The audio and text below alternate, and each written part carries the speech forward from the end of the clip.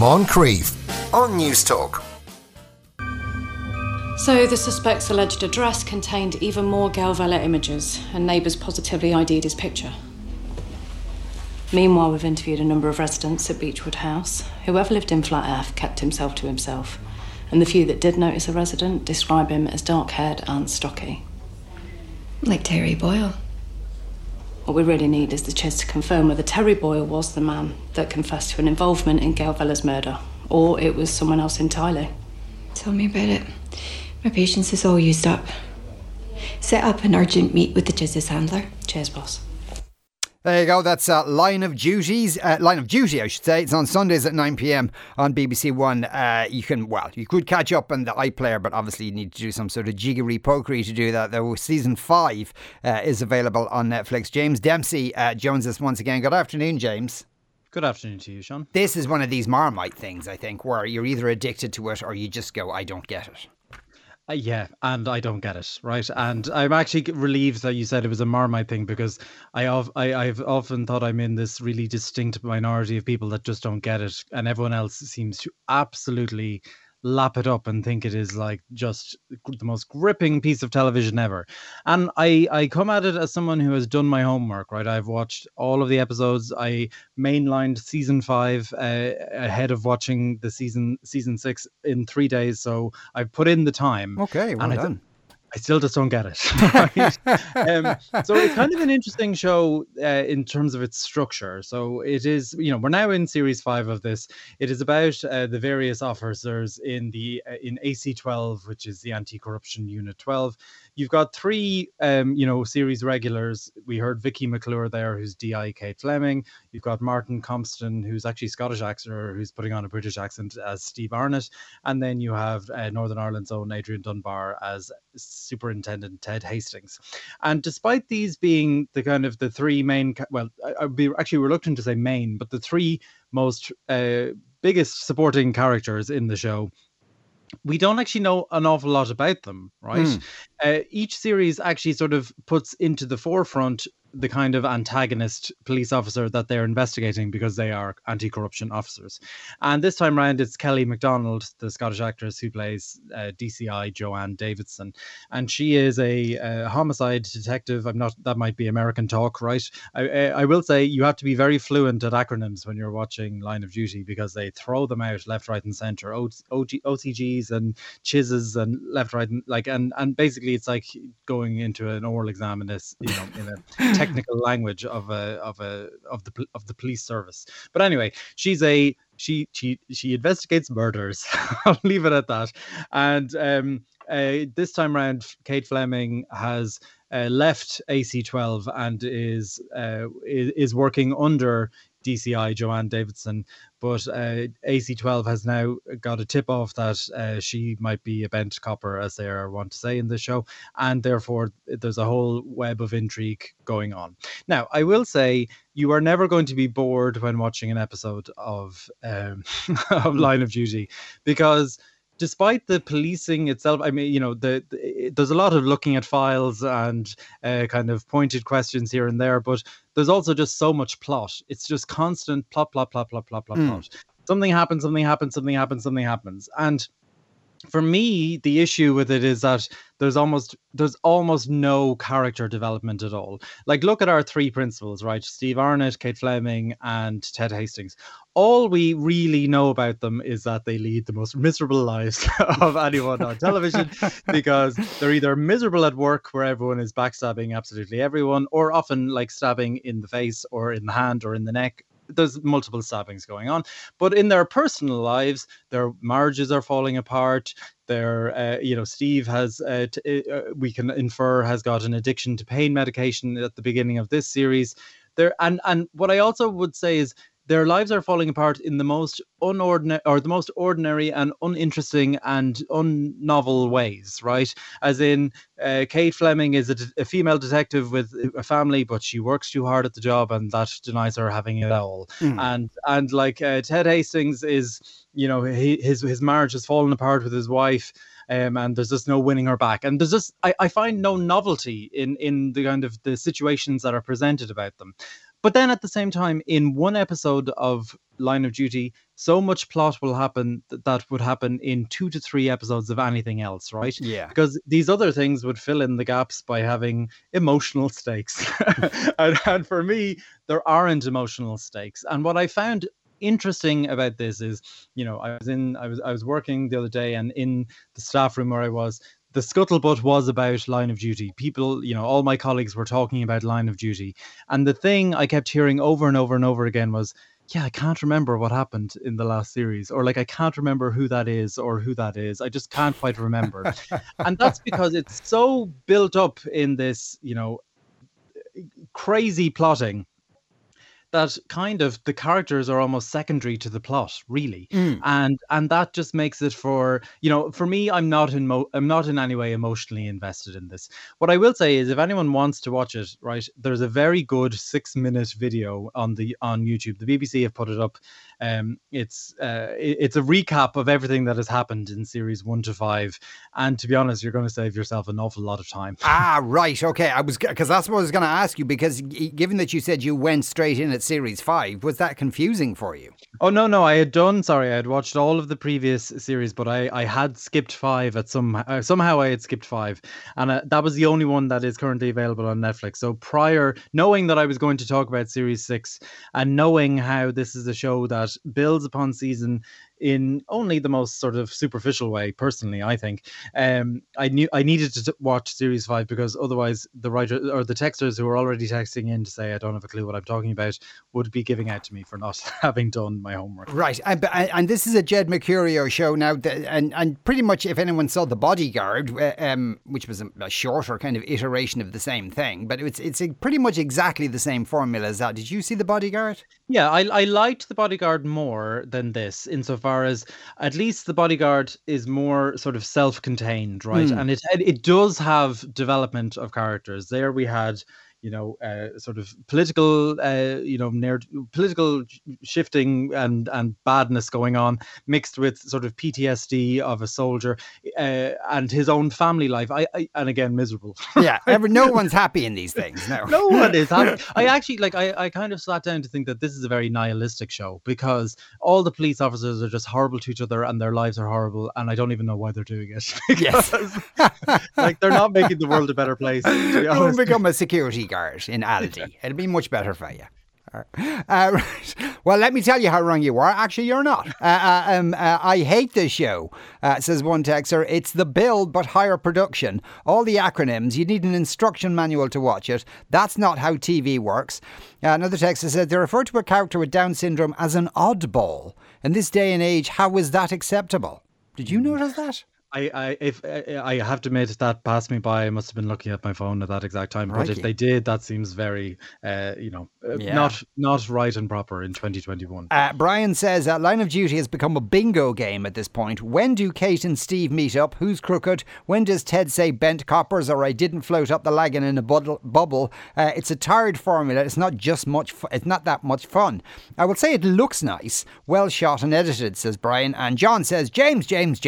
I'm usually with you on your reviews, but respectfully disagree with your verdict on Line of Duty. Gripping, tense, and need more and more. One of my favourite shows ever to date, says John. So yeah, as we start, respectfully, I'll take. That's fine. Yeah, no, and actually, James, I'm with you. Tried series 1 ages ago.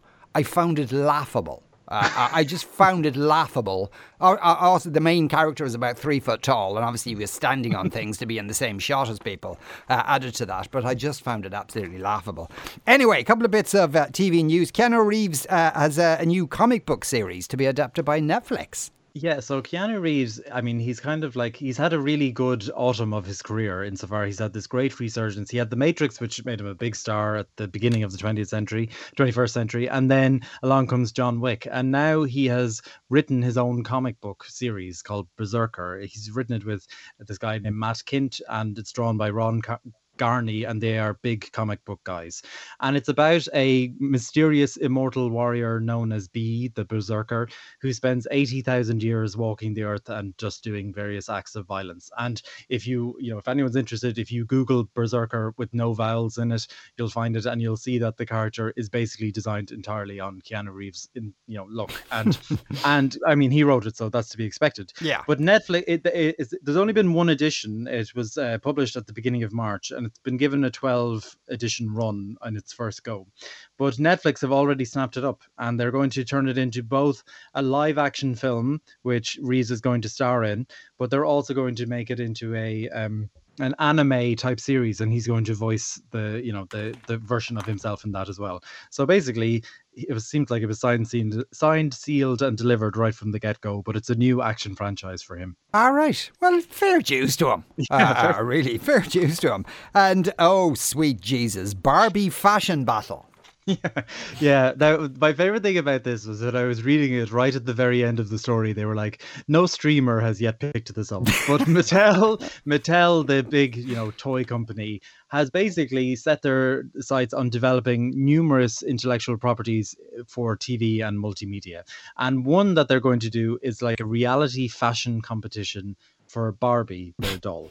And basically 12 designers are going to design outfits for Barbie to wear to various briefs and, time schedules and so on and so forth.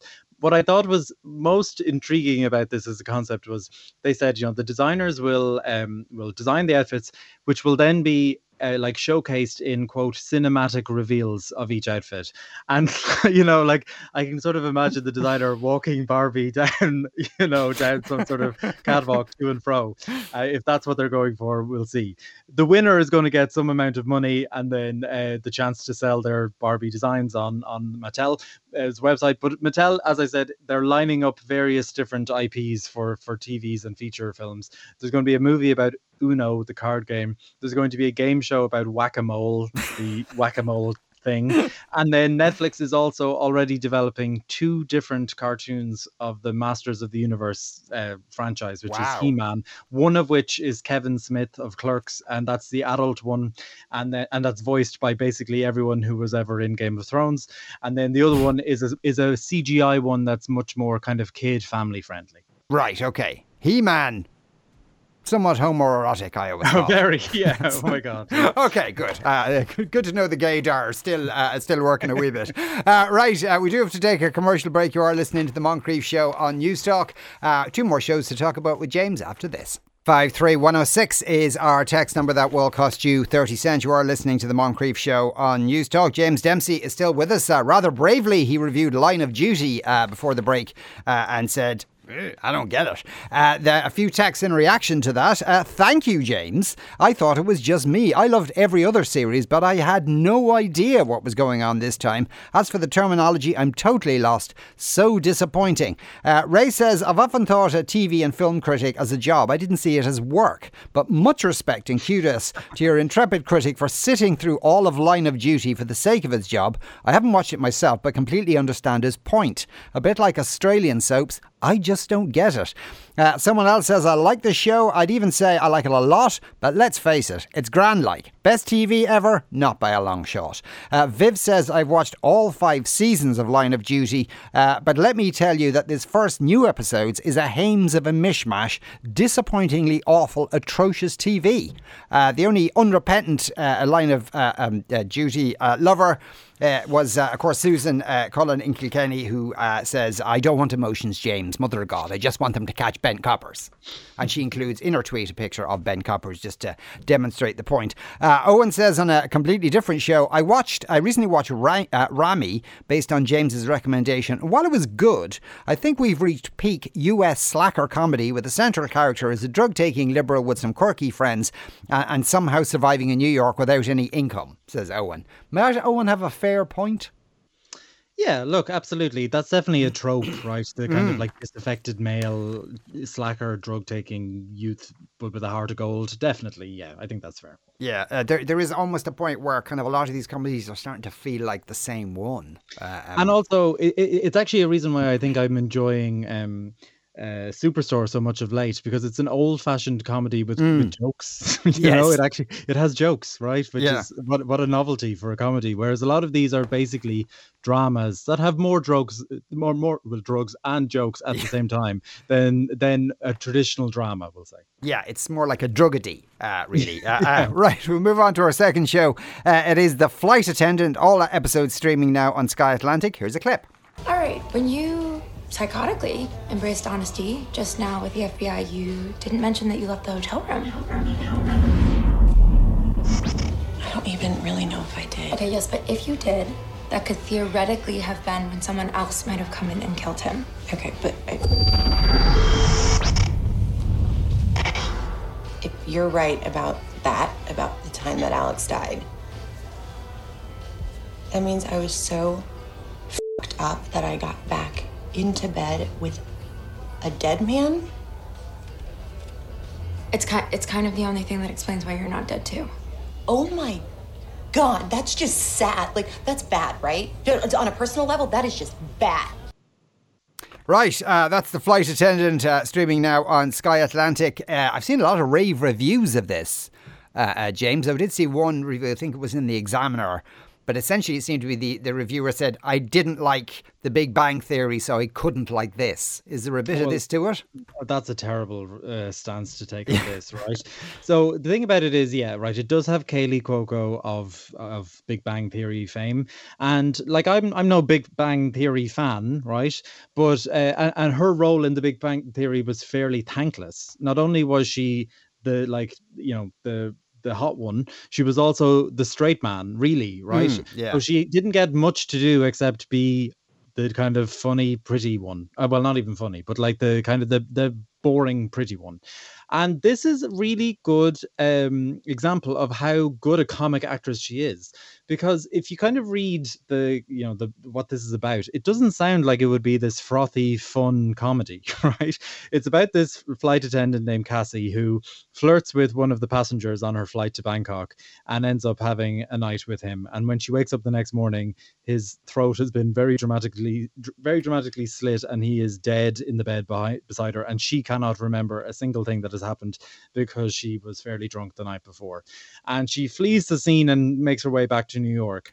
But when I say that there is an excellent lightness of touch to this, I cannot underestimate it. I also want to highly credit the score, which also I'm afraid we didn't hear in the clip there. The score by Blake Neely is this really fun kind of jazzy whodunity music, and the whole thing is this incredibly silly, irreverent but funny and a little bit dark whodunit, because Cassie is trying to figure out who killed the guy while staying one step ahead of the law, which is beginning to catch up with her, and figuring out her own sort of checkered past, which is all sort of explained through flashbacks that haven't told us an awful lot yet. Now, I've only seen 3 of the episodes. There are 8.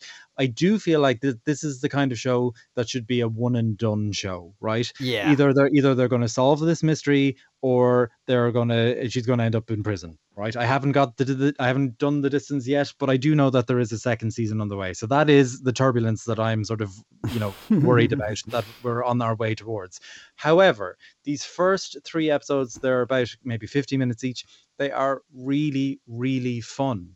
And Kaylee Cuoco is this incredibly game actress who is playing this basically alcoholic train wreck who has a terrible personal life, but is having fun at the same time. And she manages to do everything wrong. Like, everything about it is wrong. Every situation she enters into, she makes the wrong decision, but she's incredibly likable while doing it. And it's also really stylish, right? Whoever did the costumes on this show did a fantastic job. Whoever did the design, whoever did the set design, whoever did the opening credits, I said already, the music, everything about it, I just thought, this was exactly what I wanted that Nicole Kidman show to be, right? This kind of like, whatever that was even called, the one with the coat. The Undoing. The Undoing, right? This is the undoing of the undoing, because this is really fun, the mystery is exciting. Like you get to see it inside of a plane again, and all these far-flung destinations as she's flying off. I mean, it makes the life of a flight attendant look as incredibly glamorous as it maybe was in the 1960s, and definitely isn't anymore. But honestly, this is well worth giving a go. Right. Sold. Absolutely. Looking forward to it. And well done to her for, getting past probably what's always a hump in the career after doing the series for such a long time. Right. We'll move on to our third show of the day. It is The Falcon and the Winter Soldier. New episodes streaming every Friday on Disney+. Here's a clip. So I have a feeling they might be a part of the big three. What big three? The big three. What big three? Androids, aliens, and wizards. That's not a thing. That's definitely a thing. No, it's not. So every time we fight one of the three. So who are you fighting now, Gandalf? How do you know about Gandalf? I read The Hobbit in 1937 when it first came out. So you see my point? No, I don't. There are no wizards. Doctor Strange is a sorcerer. A sorcerer is a wizard without a hat. Think about it, right? I'm right. I just came up with that. It's crazy. But look, that's not the point. These guys aren't magical. All right? They use brute force, just like you. The incredibly annoying guy in front of me with the staring problem. I'm coming with you. No, you're not. Right, that's The Falcon and the Winter Soldier. I suppose, is this kind of like a superhero buddy series? Well, if it is, we haven't seen that yet, because that clip is fresh to me because we didn't get that in episode 1. In fact, in episode 1, they were kept apart in different parts of the US. One, I think, was in New York, and the other one was down south somewhere, right? And I have to admit, this is coming off the back of WandaVision, which didn't stick the landing, but certainly was interesting enough that I think on the whole made for a very interesting piece of TV. And this is much more straightforward, right? This is rather kind of perfunctory, super heroics, certainly in the first episode. Like, what I thought was remarkable about this is, in the very opening scene, you kind of have Sam Wilson, who is the Falcon, who has these sort of, I don't know, mechatronic wings or whatever. He can fly, right? Because he wears this flying suit. And there was this very... James, did you just make up that word, mechatronic? Probably. Yes, okay. It was a good one, though. Yeah. Thank you. It sounded real. Look, it's my line of duty work, right? So there was this very kind of, what would have normally been a hugely compelling action scene where he's flying around and all these helicopters are going around and he's trying to not get into Libyan airspace. And it was all a little bit too pro-military for my liking. But on the whole, I kind of thought this is a little bit boring because it's expected, right? Everything about this was just expected. And the real issue here is we have sort of, we've elevated two of the supporting characters to lead roles, right? Anthony Mackie as Sam Wilson, the Falcon, and Sebastian Stan as Bucky Barnes, who is the Winter Soldier. And if you've watched all of the Marvel movies, Bucky probably has the most backstory, but he was killed off fairly early on in Captain America and then brought back as a sort of evergreen on deep freeze assassin, and didn't say much, right? Because they haven't been given an awful lot of stuff to do. It was the same with Wanda, right? We didn't really know an awful lot about Wanda or Vision. So when they finally got their story and they got the time to tell their story, it was interesting to hear about it. And certainly I think this has potential to improve, but all in all, I found the first episode a little bit boring, a little bit predictable, a little bit kind of exactly what I expected this to be. And it's just unfortunate that it's coming off the back of WandaVision, which was a real talking point because it took such risks. And this doesn't seem risky yet. However, I will say that clip that you played there, the kind of banter between the two of them sounded, buddy copy, and I would be interested to see where that goes. So I'm looking forward to when they finally bring them together and move it on a bit. Yeah, and because I watched the first one as well, I was confused about which Marvel universe we were in. Is Captain America dead in this one? So if you haven't seen, you kind of need to know a couple of things. So if you haven't seen Avengers Endgame, at the end of Avengers Endgame, and watch me get corrected now by superfans, Captain America basically goes back in time and gets to relive his past in a very favorable way. And he hangs up his cowl, I guess, and gives his shield to the Falcon, who immediately gives it to a museum in the opening scene of this. Right, okay, right, because that was going, because I couldn't bloody remember, because it was so confusing between those two films, whether who was dead, who wasn't dead, and they seem to be making series in between those two films as well, just to add to the confusion. Right, okay, he's gone back there, right, okay. And what happened to the rest of them? The rest of them, Iron Man, some big spoilers here for Endgame, if anyone hasn't, so block your ears just for a minute. Iron Man sacrificed himself to bring 5 billion people back to Earth, seemingly. And actually, this is kind of what this is exploring. A big motif of this series seems to be 6 months after the blip, which is when half of all living things in the universe were just disappeared in a cloud of dust. Now those 5 billion people are back, and how are these two worlds coming together, right? Because we have a 5-year gap between existences, and what that means for example, Anthony Mackie, whose sister had to take over all of the family inheritance, and now she has to deal with him being back and wanting to control part of it as well. Yeah, no, the only reason I asked that question is like, okay, you have the Falcon, he's got a pair of wings, and the other guy who can beat people up. He also has like a special arm. Okay, he's got a special arm. All right, I'll give him the special arm. But aren't there other superheroes who will probably be a bit better than these two? Like we're at the bargain basement end of this. This is the middle aisle in That is scathing of the middle aisle. I think their adventures are going to be slightly smaller, or certainly that's why WandaVision worked, right? Because even though WandaVision is arguably, and to the comic book nerds, she is the most powerful Avenger, but her story was a self-contained little thing involving a town, whereas this does involve them traveling all over the world. And I guess if the stakes are really that important, why aren't the other Avengers there? Yeah, you raise an interesting point. Exactly. Yeah, I called the Hulk, but he wasn't interested. So will you guys do it?